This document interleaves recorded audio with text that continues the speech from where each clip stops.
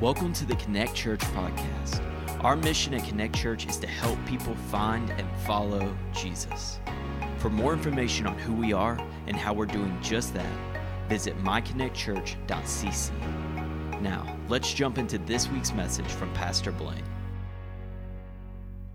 You know, one of the things that I wanted to start with today while you turn to Genesis 26, and for those of you who may not have your Bible, some of the verses will be on the screen behind me, but it's really a good practice to be able to bring your Bible. You need to be comfortable with your Bible and to be able to know where the books are and all that. We need to be familiar, and my fear is with everything on a screen that we might lose our familiarity with the scriptures. And so there's also something to me, and I know it's because I'm old, but something very powerful about hearing the pages turn. I love that.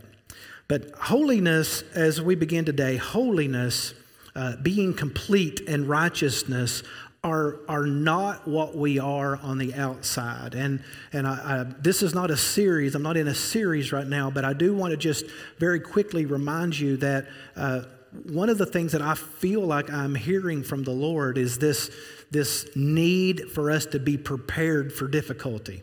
Now, I'm by no means prophesying some sort of a persecution, but I do believe that if we're going to remain faithful to the Lord, that faithfulness is going to be tested.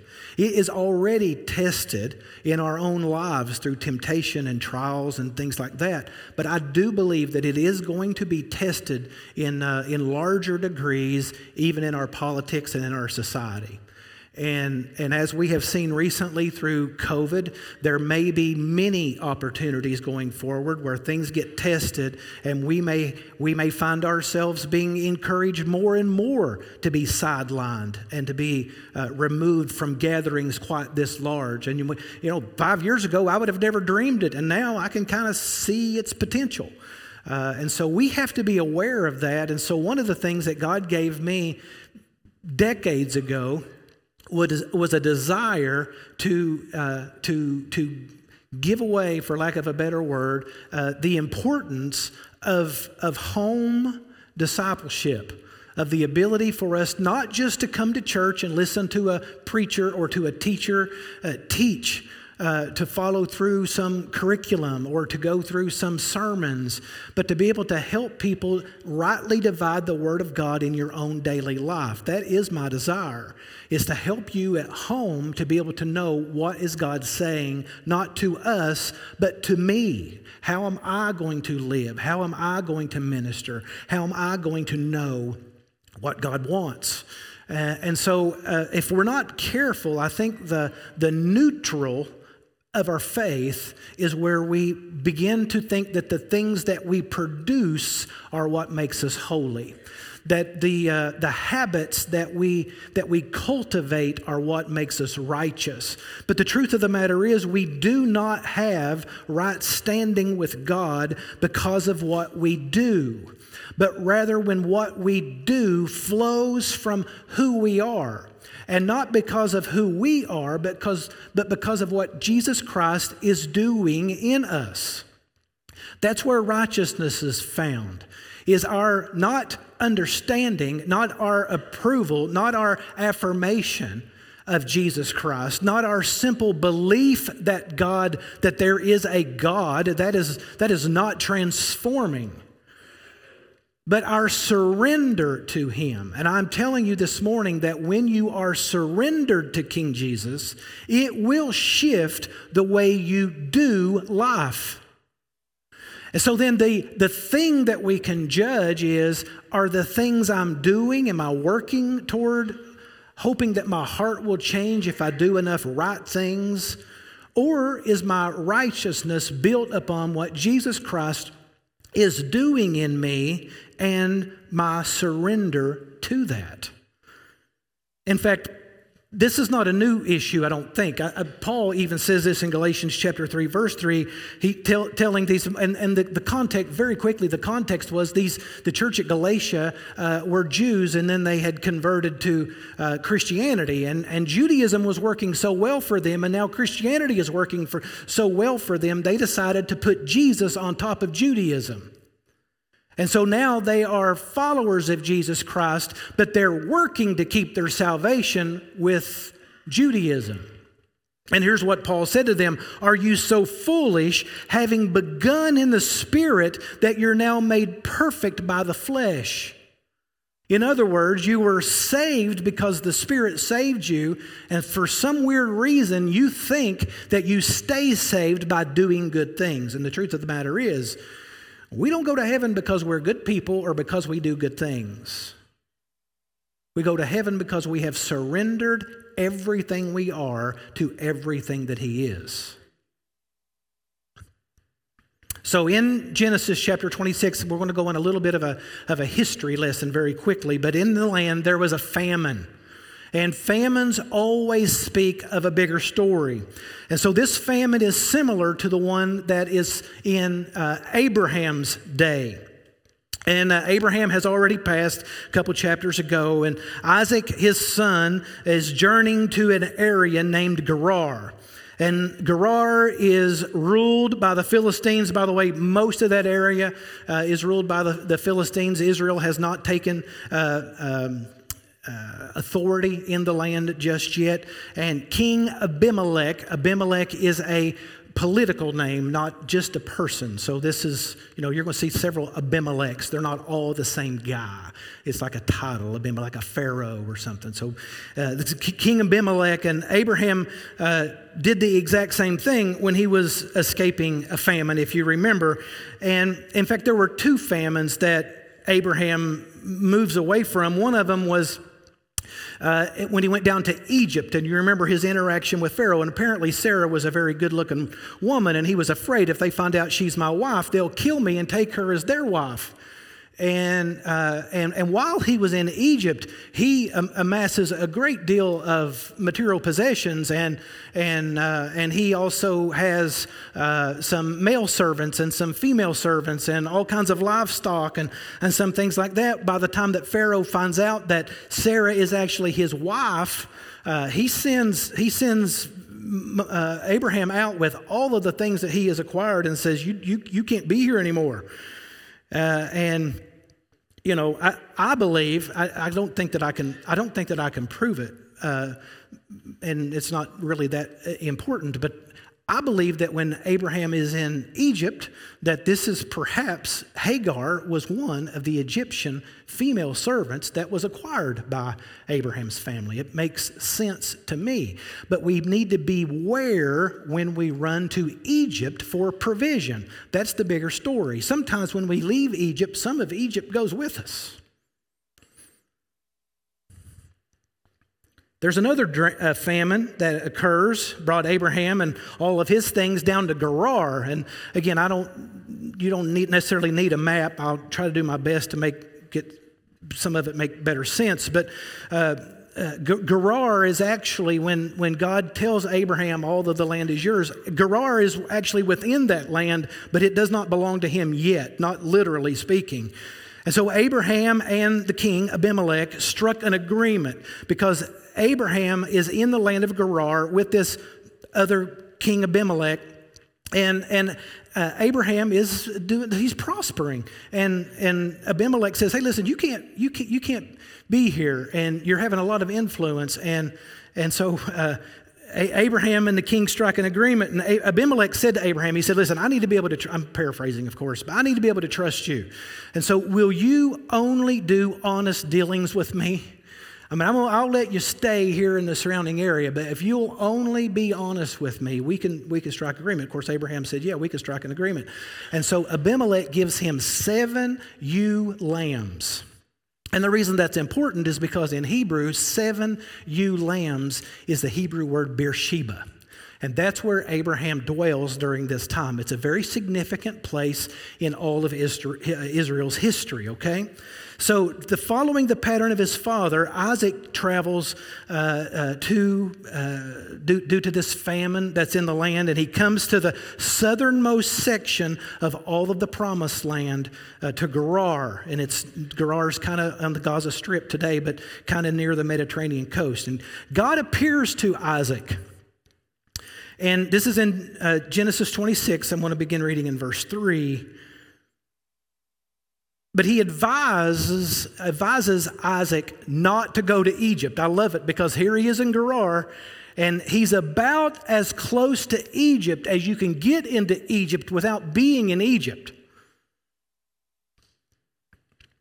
Sojourn in this land, and I will be what? With you, and I will bless you, for to you and to your offspring I will give all these lands. This sounds familiar. We've heard something similar like this just a few chapters ago when God was talking to Abraham. For to you and to your offspring I will give all these lands, and I will establish the oath that I swore to Abraham your father, and I will multiply your offspring as the stars of heaven, and I will give to your offspring all these lands. And in your offspring all the nations of the earth shall be blessed, because Abraham obeyed my voice. And he kept my charge, my commandments, my statutes, and my laws. So God, here to Isaac, the son of Abraham, God promised blessings, and he reaffirms the oath made to Abraham. And the promise is good to the son because the father was faithful. And so what begins to happen, I think what we're hearing from the Lord here, and there's going to be some ability for us to kind of put this on our story in a little while, but don't settle for jeopardizing my blessing out of fear, convenience, or desperation. That's what I hear the Lord telling Isaac. Because he's right there following in the footsteps of his daddy, and when he gets to that place at Gerar, he says, do not go into Egypt. Don't settle. I made a promise, and I want you to hear it from my voice. Abraham heard it from my voice, and he kept faithful. Isaac, I need you to hear my voice. I will bless you. I will keep you. I will make my oath to you because Abraham was faithful to me. And I'm going to bless all the nations of the world because of his faithfulness and the people of faith. And you need to remember that, and that truth, that promise, the reaffirming of that, the reclaiming it. Does Isaac know it? You betcha he knows it because he remembers laying on the altar and seeing how faithful God is. He's heard all the stories of his daddy and his daddy's interaction with him. Isaac knows who God is. Isaac has seen miraculous things. Isaac is a product of the miraculous. Amen? But he hadn't heard God's voice. He heard stories. But God shows up with his voice. And you know what it does to Isaac? I don't know what Isaac's long-term plans were. We don't know. But it pauses him in Gerar because he heard his voice. And sometimes we need to be able to stop for a moment to hear his voice and remember his promises to us. And it will save us from stepping into Egypt. And maybe even just as important, it will keep Egypt from clinging to us. So Isaac settles in Gerar, but like his father and fearing his safety, he claimed that his wife was his sister. Rebekah was beautiful. So one day Abimelech noticed that, I love this too. Sometimes we kind of think of Old Testament characters walking around with burlap on, just being robots, speaking in languages that we don't understand. But, you know, here Abimelech is looking out the window or looking out the door, and he sees how Isaac and Rebekah are laughing with each other and enjoying each other's company. He's like, wait a minute. I would never smile at my sister like that. So he goes to Isaac and he says, that ain't your sister. Oh, king. So, he gets rebuked pretty heavily, and he should, but he confronts him with this deceit. But even despite this, Isaac is prospered. And the scripture says that he sows crops and he gains wealth, and it stirs envy within the Philistines. And they're looking at this outsider in their country. And the scripture says that he gains 100-fold of what he sows. 100-fold. And historically, during this day in the Middle East, farmers would say that somewhere around the neighborhood of 25% is an incredible bountiful harvest. If you gained 50%, it was considered miraculous. 100% is incredible. It's impossible, in fact. So the Philistines became very envious, and so in order to retaliate, they go to Isaac's home and they dump dirt in and they stop up all the wells that Abraham, his dad's servants, had built those wells when he lived there, and they filled them all up so that he was cut off from life. And finally Abimelech comes to him and he says, hey, listen, you can't live here anymore. You've got to go. And so Abraham does go, and he follows in almost the same pathways of his dad, and he goes to his dad's next wells a little closer. He moves from the city and he goes out to the valley of Gerar, and he establishes himself there. And you know what happens? They fill up his wells. It goes to the next place. You know what they do? They fill up his wells. It goes to the next place.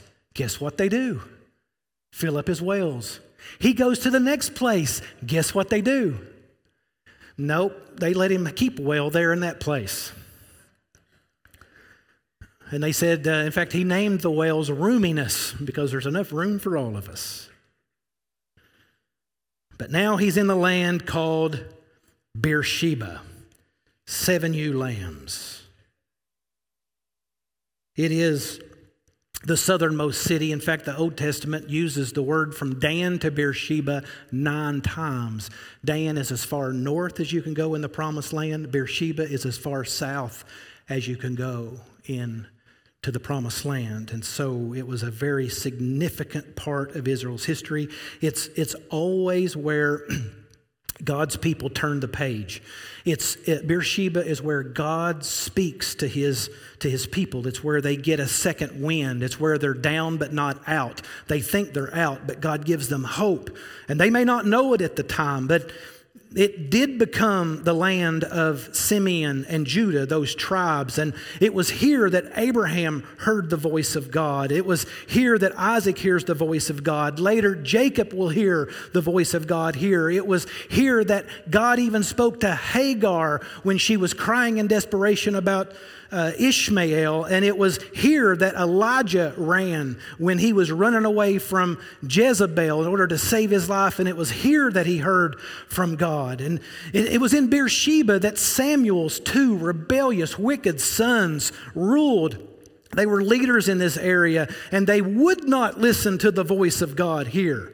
And it was here in Beersheba that because of that, they rejected Samuel's sons as judges, and they began to demand the voice of a king to lead us rather than the voice of God. The voice of God is established here in Beersheba, and it matters. And ultimately, by the time you get to the prophet Amos, the land was the center of false worship. God's voice was cut off from Israel because they had failed to establish themselves in his presence like Isaac did. You see, that's a great history lesson, but how does that speak to my life? Well, at this time when God's voice is muted for them, it was because they were calling themselves by his name, but they were not surrendered to him. In Beersheba, they called themselves after God's name, but they were not surrendered to God's voice. If you think about it, and I'm going to encourage you to, God in his sovereignty allows the Philistines to fill in the wells. It's almost like, if you think about it, it's like God is allowing the Philistines to kind of hedge Isaac, because Isaac was going to stay in the city of Gerar. Isaac was willing to go to the valley of Gerar. And all along the way, this opposition and this contention and these issues, God allows the Philistines to fill in well after well to kind of corral Isaac into Beersheba. Now, I don't want to make a whole lot of this, but sometimes we see the obstacles and the hedging of God as this big negative force, like God's trying to get us. Sometimes it's the difficulties of life that are actually trying to get us to a place where we can hear his voice. But I can tell you, if God's voice is the most important thing, you won't mind filled-in wells. But if if your own well is the thing that you hope for, your convenience and your comfort is the thing you hope for, then every filled-in well is going to be contentious. Okay, we're going to move down to chapter 26. I'm going to read in verse 24 is where we'll start. From there, he went up to Beersheba, and the Lord appeared to him the same night and said, I am the God of Abraham your father. Fear not, for I am with you, and I will bless you and multiply your offspring for my servant Abraham's sake. So he built an altar there, called upon the name of the Lord, pitched his tent there, and there Isaac's servants dug a well. This is Isaac's second wind. God had spoke to Isaac, and from that moment on, Isaac began to move, but never heard God's voice until he got to that place where he heard God's voice again, and he established himself. You know, when you hear God's voice, it's comfortable to walk under God's voice, just like Israel is going to do with the cloud by day and the fire by night. Once you know that his voice can be trusted, it's a whole lot easier to surrender to his voice. So this is Isaac's second wind. It's his next chapter. It represents a defining moment in the life of this patriarch. It reveals why Isaac is listed in the chain of the God of Abraham, Isaac, and Jacob. It's why he's listed in the Hall of Faith in Hebrews chapter 11. It's here that Isaac hears from God and ultimately obeys. And we find three things here that I want to draw out very quickly. Spiritual necessities for anyone who desires to live a life of faith. And if you examine the life of any man or woman who is experiencing real spiritual victory in their life, you will discover these three things with them. And when you have an encounter of God, these three things are always present. In fact, you will not find spiritual success or fruit without these three. But in order to find them, you have to move from belief to surrender. I think that is the message for the church today. We have to move from belief to surrender. The first thing we see is Isaac built an altar.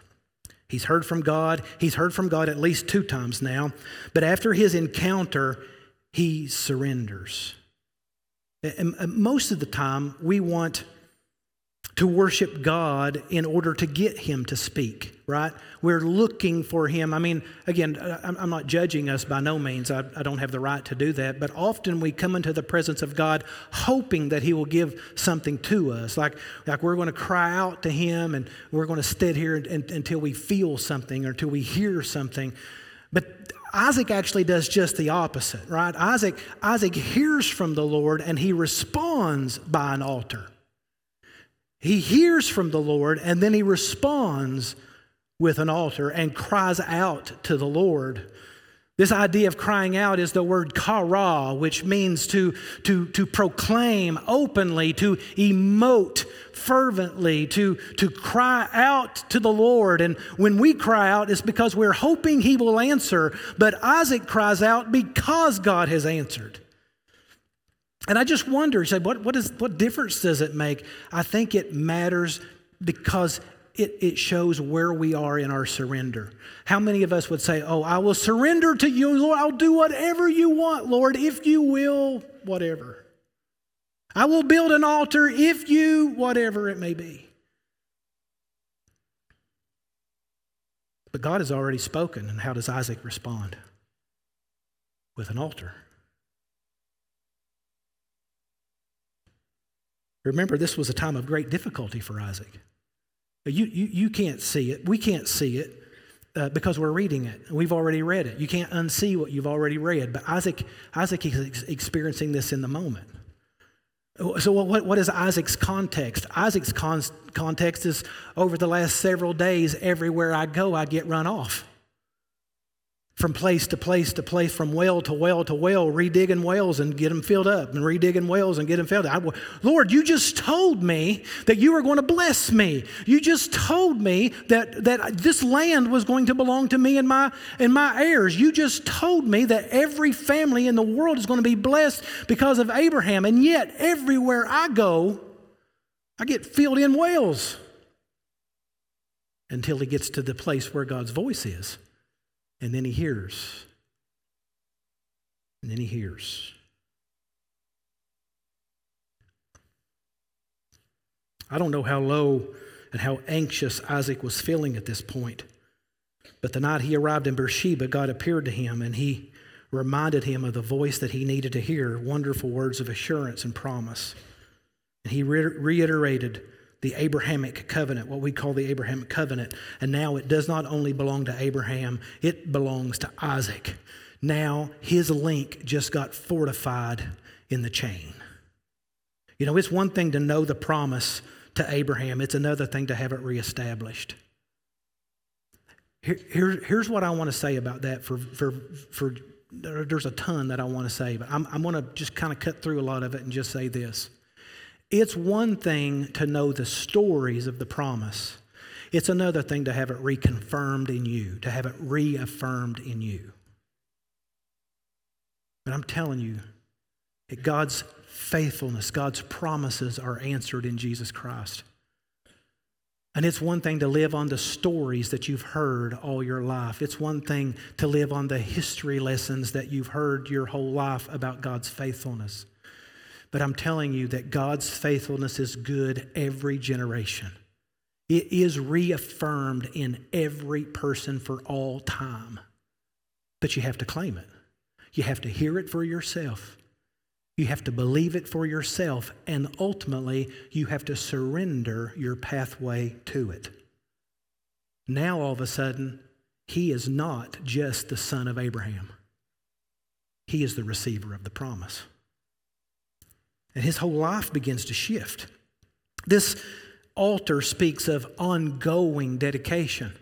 This wasn't a moment of crying out. This wasn't a moment of despair. This wasn't begging God to do something. Building an altar means I'm coming back to this place time and time again. This is going to be a place not just for me, but I intend for the next generation to be able to come and sit at this place, because this is where God reaffirms his promises. Now, obviously, I'm not telling us that we need to go to Beersheba, but I'm telling you that there is God's faithfulness in your life. And we need to be a people who build altars, a people who have heard from God, and a people who surrender themselves to God, build an altar, and we keep pointing people to that altar, that place of surrender, because we know that God is faithful.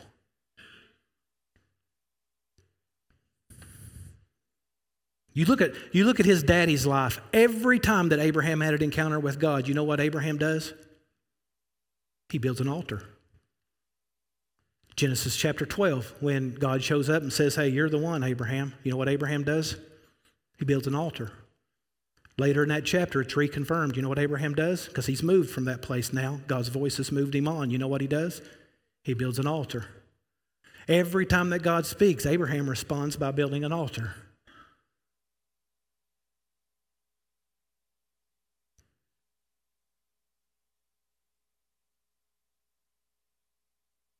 Abraham was an altar builder. Most of those altars were built at least before Isaac. I don't know that we even know of all the altars that he builds, but every time God spoke, Abraham built an altar and worshiped. And so Isaac built an altar there and called upon the name of the Lord.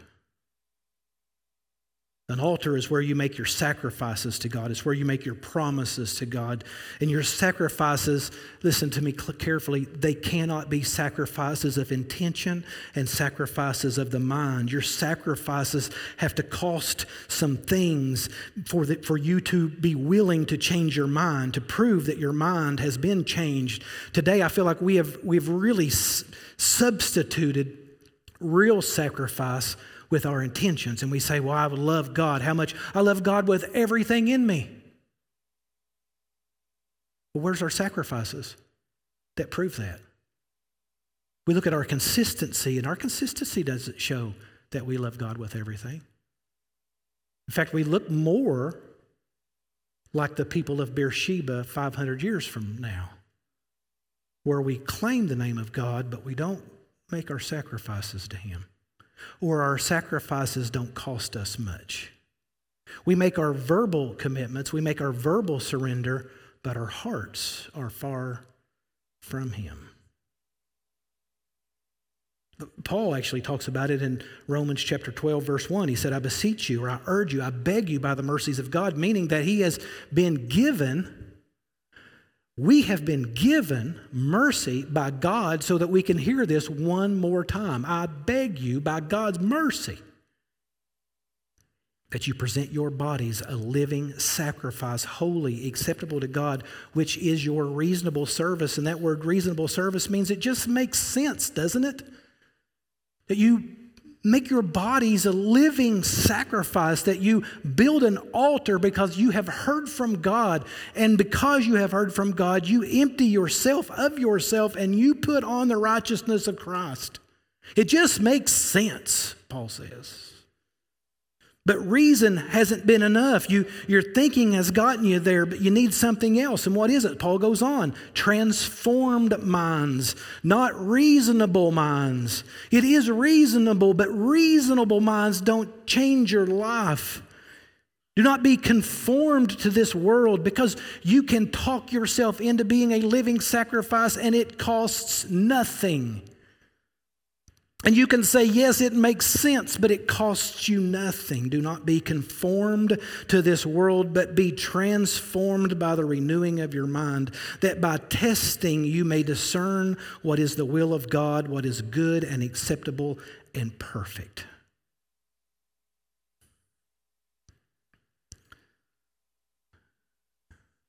Where is your altar? Where is our altar? Where have we surrendered everything? Where have we surrendered our hearts? Where have we surrendered our minds? Where have we surrendered our hands? Where have we surrendered our tongues? Where have we surrendered our time? Where have we said, Lord, because of what you have said, not, Lord, I'm in trouble now.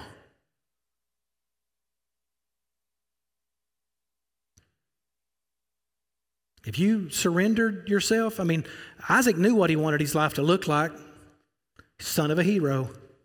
But it was here Isaac lays down his dreams, his hope, his family.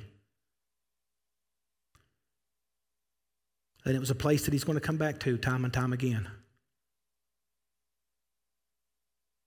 Because our surrender isn't a statement. Our surrender is a lifestyle. It's an altar that we continually come back to. We reaffirm. He reaffirms His promises. We reaffirm our surrender. You may say, well, if I had an encounter with God like Abraham and Isaac, if God were to just, when I get home, if God were to say, hey, listen, here's a promise for you, well, then I would build an altar out in my backyard. But He has made you that promise. He has reaffirmed His promise to you, and every day His mercies are new. And His grace overcomes every sin every brokenness that we've ever experienced. His grace He's constantly reaffirming. And in those days where you say, Lord, I just don't know if you love me or not. I don't know if I'm valuable or not. I'm just Isaac. I'm not Abraham. If I knew what God really thinks about me, then I would. And I would tell us, if you want to know what God thinks about you, look no further than the cross of Jesus Christ. And that's where our altar begins. is to the cross of Jesus Christ, because there he proves how valuable he believes you are to him. There he showed and demonstrated his great love for us. And he said, I'm making a promise to you, and all of this belongs to you. And every nation of the world will be blessed through you. And we sat on our hands. He's given us the kingdom, and we're sitting on our hands. Don't tell me that if we only heard from God, we would whatever, because we have heard from God, and we ain't.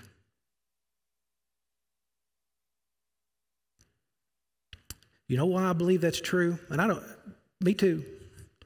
I think it's true because you will not sacrifice for beliefs. You cannot sacrifice for beliefs, but you will sacrifice for relationships. Amen? You think about the things that you hold dear, you might be willing to negotiate those, push comes to shove. But when people that you love are involved, that's where you know sacrifice and you experience sacrifice. And I really believe that this is one of the reasons why we sit on our hands, is because we will not sacrifice for the things we believe. But we're not walking in relationship quite like we ought to be.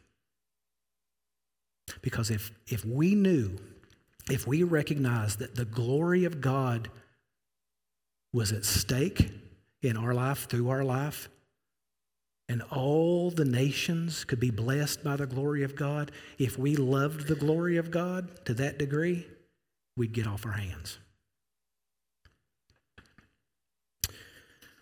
Well, let's move on. Isaac also pitched a tent.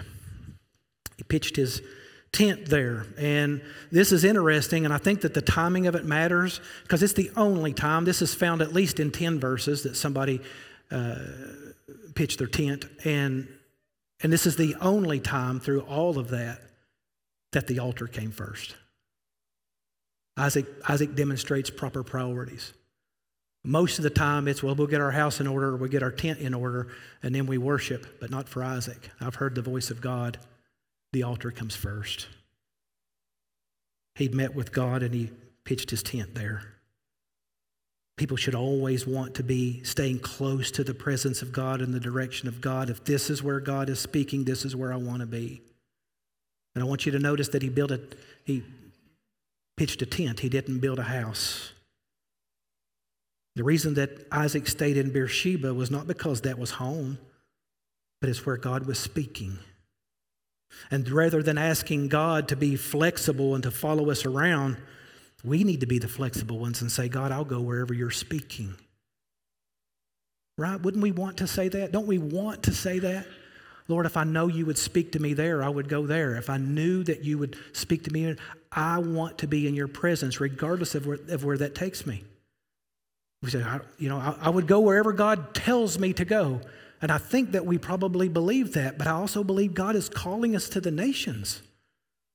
And we don't. I believe that God is calling us to our coworker, and we don't. I think that wherever, though I walk through the valley of the shadow of death, where is God? With me. Right with me. Lord, I'll go wherever you go. I will go wherever I'm aware of your presence. As long as your presence is where I'm comfortable. Oh, how quickly we are satisfied.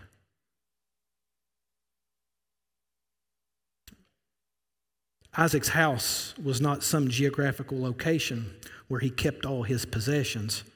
His home was wherever God and God's will were to be found. And as Christians, I think sometimes we miss the idea of, and I think it's because we're not surrendered. I believe that if we were surrendered, it would be easier to pitch tents. But because we're not surrendered, we kind of become citizens of this kingdom. But if we were surrendered, we would recognize that we are citizens of another kingdom, and it'd be a whole lot easier to see ourselves as sojourners, just passers through, just aliens in another land. Just people that are just working our way through. Because if you're surrendered, you're drawn to that relationship. And if we were really surrendered to Jesus, then we would be able to see ourselves as this world is just kind of fleeting away. It's just getting more and more dim. And yet in most of our modern lives, we're trying to manifest the world more and more and more to make it worth more. How am I valuable here? What's my identity here? And we start seeking the identity that the world gives us rather than recognizing who we are. We're not the son of Abraham. Well, we are the sons of Abraham by faith, but we're the sons and daughters of God. And that should be the relationship that drives us to be willing to just pass through this world instead of finding our identity in it. If an altar speaks of surrender, then a tent speaks of separation. Jesus said that where your treasure is, there your heart will be also. I love that John captured Jesus' modeling of this perfectly for us in John chapter 1, verse 14, when he says, "And the Word became flesh and pitched his tent among us, tabernacled among us, and we gazed upon his glory. The glory is the only begotten Son of God from the Father, full of grace and truth." And then he said over in his letters, 1 John 2:15, "Do not love the world or the things of the world, for the world is passing away and the lust thereof. But he who does the will of God abides forever." An altar speaks of surrender. I think the tent speaks of separation. And then thirdly, Isaac dug a well. I wish that I had enough time to go through this the way that I would like to go through this, but I believe that a well symbolizes or speaks of dependence or reliance. The Bible describes a person who reads and meditates upon the Word of God as a tree planted by the rivers of water that brings forth its fruit in its season, whose leaf shall not wither, and whatever he does shall prosper. Many years ago, I started a kind of a devotion to the idea of the water in the Word of God. And there are about 722 allusions to the concept of water in the Scripture. And what I love to do is to find these allusions and lay down the concept of the Word of God on top of that, and you would be struck by how often it is obvious that God intends water to represent the Word of God, building dependency upon the Word of God, the water of God's Word. In fact, the very first mention of water is found in Genesis chapter 1, verse 2. I want to show you something very quickly while we're here. If you go back in Genesis, in the beginning, God created the heavens and the earth was without form and void. Darkness upon the face of the deep. God said, "Let there be light." It talks about the Spirit hovered over the face of the deep or the waters. And yet, what's the first thing that God created? I'll give you a hint. And God said, "Let there be light." And there was light. But did you know before God created light, there was already water? The Bible never speaks of the creation of water. What in the world? How in the world have I lived so long in my faith and not seen that the Bible does not speak of the creation of water? Nor does it speak of the origin of the Word of God, because it's eternal. God separates the waters from the waters, but he doesn't talk about creating it. I don't know for sure what to do with that. Except in studying it, I come across Peter. I don't know how I missed this. 2 Peter chapter 3, verse 4 through 7. Water existed before light. There's no record of its creation. But it says in verse 4, "And they will say, well, where is the promise of his coming? For ever since the fathers fell asleep, all things are continuing as they were from the beginning of creation." And he's talking about those who would scoff at the end time and say, well, where is Jesus already? You've been talking about it for thousands of years that he's coming, and things have just kept right along ever since day one. Verse 5 says, for they deliberately overlooked this fact that the heavens existed long ago and the earth was formed out of water and through water by the word of God. Water speaks to us as the Word of God. There's so many illustrations to reveal this, but even in marriage, Ephesians 5:26, concerning the church, we read that Jesus, the husband, might sanctify and cleanse his wife with the washing of the water by the Word. Psalm 119:9, wherewithal shall a young man cleanse his way? By taking heed according to your word. Reading the Bible has this cleansing, this satisfying effect. If you go into the Old Testament, into the tabernacle, you read in Exodus chapter 30, verse 18, that Moses was to make this laver of brass and put water in it. And this was to be situated between the temple, the holy place where sacrifices took place, the altar, and the places of praise, the place of worship and the place of sacrifice. And so the priests were to go to that laver in whichever direction they went, to the place of sacrifice or to the place of worship. They had to first come and wash their hands and their feet so that their actions and their path would be clean and pure by the water. It's not an accident that Jesus uses this exact same illustration in the book of John when he is washing the disciples' feet, cleansing their way. They were dirty, but there's a lot of other ways of illustrating that. And Peter said, Lord, not my feet only, but also my hands and my head. And Jesus said, the one who has bathed does not need to wash except for his feet.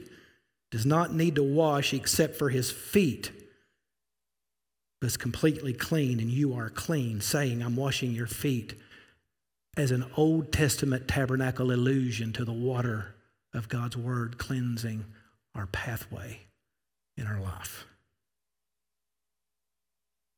Boy, I tell you,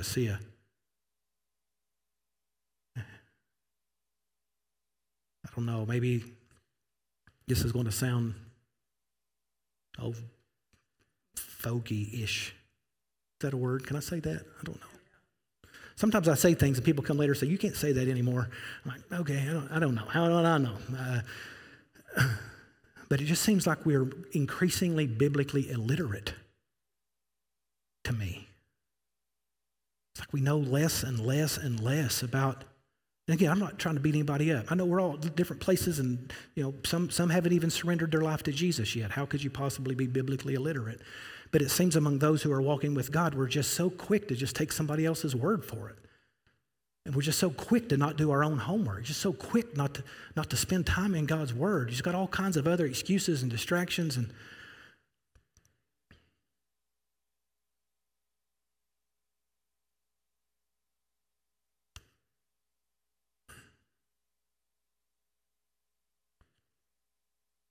John 15:3, Jesus said, now you are clean through the word which I have spoken to you. I'll finish with this one. Ezekiel 36:25, concerning the nation of Israel in a future day. This is what the prophet Ezekiel says. And I will sprinkle clean water upon you, and you will be clean from all your filthiness and from all your idols, and I will cleanse you.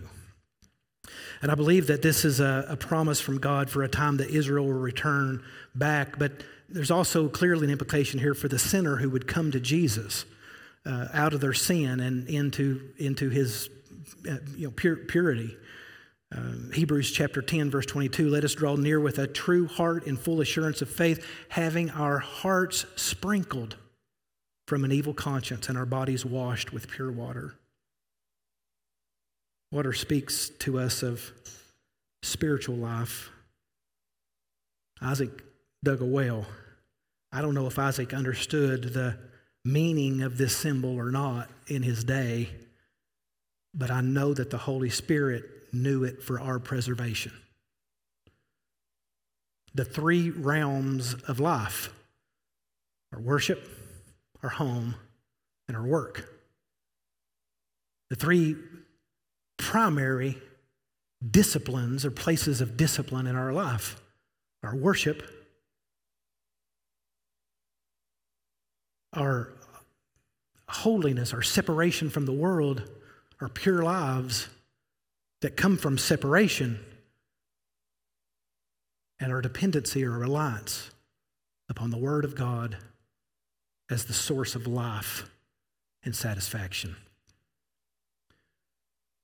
I'm not an expert with water, but I do know, and I'll save you from a lot of the grotesqueness of it, but if you are deprived of water for very long, there's a couple of things that happen. The first thing that happens, and is happening to me right now, is you start to feel dry. And in that dryness, the second thing that begins to happen, and some of you experience it maybe faster than others, is you begin to get stiff. You ever gotten stiff? That neck really is the stiff. It's when you first notice it. You get stiff-necked. Some of you are feeling it right now, in fact. One of the next stages is hallucinations. You ever seen people or heard of people that see and if they're in the desert and they see these little oases out there in the desert, what they call mirage or something? So begin to hallucinate, see things that aren't really there, begin to live by a false set of false reality. Did you know that if you live your life without the Word of God, you begin to get dry, the Word of God says. You get stiff-necked and rigid, and you begin to adopt a false sense of reality.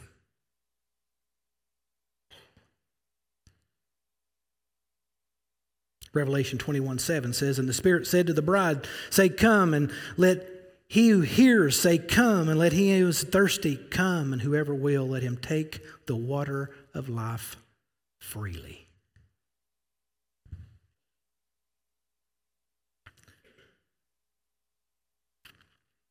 Well, I'm certain that regardless of where your altar is or how far away it is from this present reality, forward or backward, I am certain that today is a day for an altar. Today is the day to remember a tent. And today is the day to remember a well. And upon those three things, we find satisfaction, stability, surrender, direction, purpose, and eternity. And so today, last week I asked you to make a commitment. And today I'm asking you to make a personal commitment to devote yourself to these things, these three things. To remember that you have heard the voice of God. And today is the day of a reaffirmation, at best, a reaffirmation at an altar. To maybe ask the Holy Spirit to purify your heart and whatever anchors you are holding on to in this world, that you'll be able to cast them away. And that you'll be free, and free indeed, by ordering your life according to God's word. Not just because we're beginning a new year, although that's the perfect time. I'm starting a diet tomorrow, in fact. Now I know who was here last week. But not because we're beginning a new year, but because we're in a place for a new chapter in our individual lives. Let's pray together. Lord, this morning we thank you for your word, and thank you for what it teaches us through your Spirit. I ask that this morning we would be able to contemplate the process by which we need to adopt these three habits. They're not just simply decisions that we need to make. They are commitments that we need to make daily. We thank you for the cross. as a moment in time, but you told us to take up the cross daily. So, Lord, because of that, we recognize this ongoing need, this ongoing dependency. So I pray that today, Lord, and your Spirit as our guide, help us to realize the areas of our life that are not consecrated to you. You know, we're begging you to come into our life, but maybe we need to pause and ask to come into yours. Lord, we're going through the motions. We know how to have church. We know how to be Christian. But I'm fearful that we are too tethered to this world, that our intentions are what we're willing to sacrifice, not reality. Making promises, calling ourselves by your name, but not truly devoted to you. So Lord, I pray that not my words, but your Spirit would pierce through all of the lies that we believe.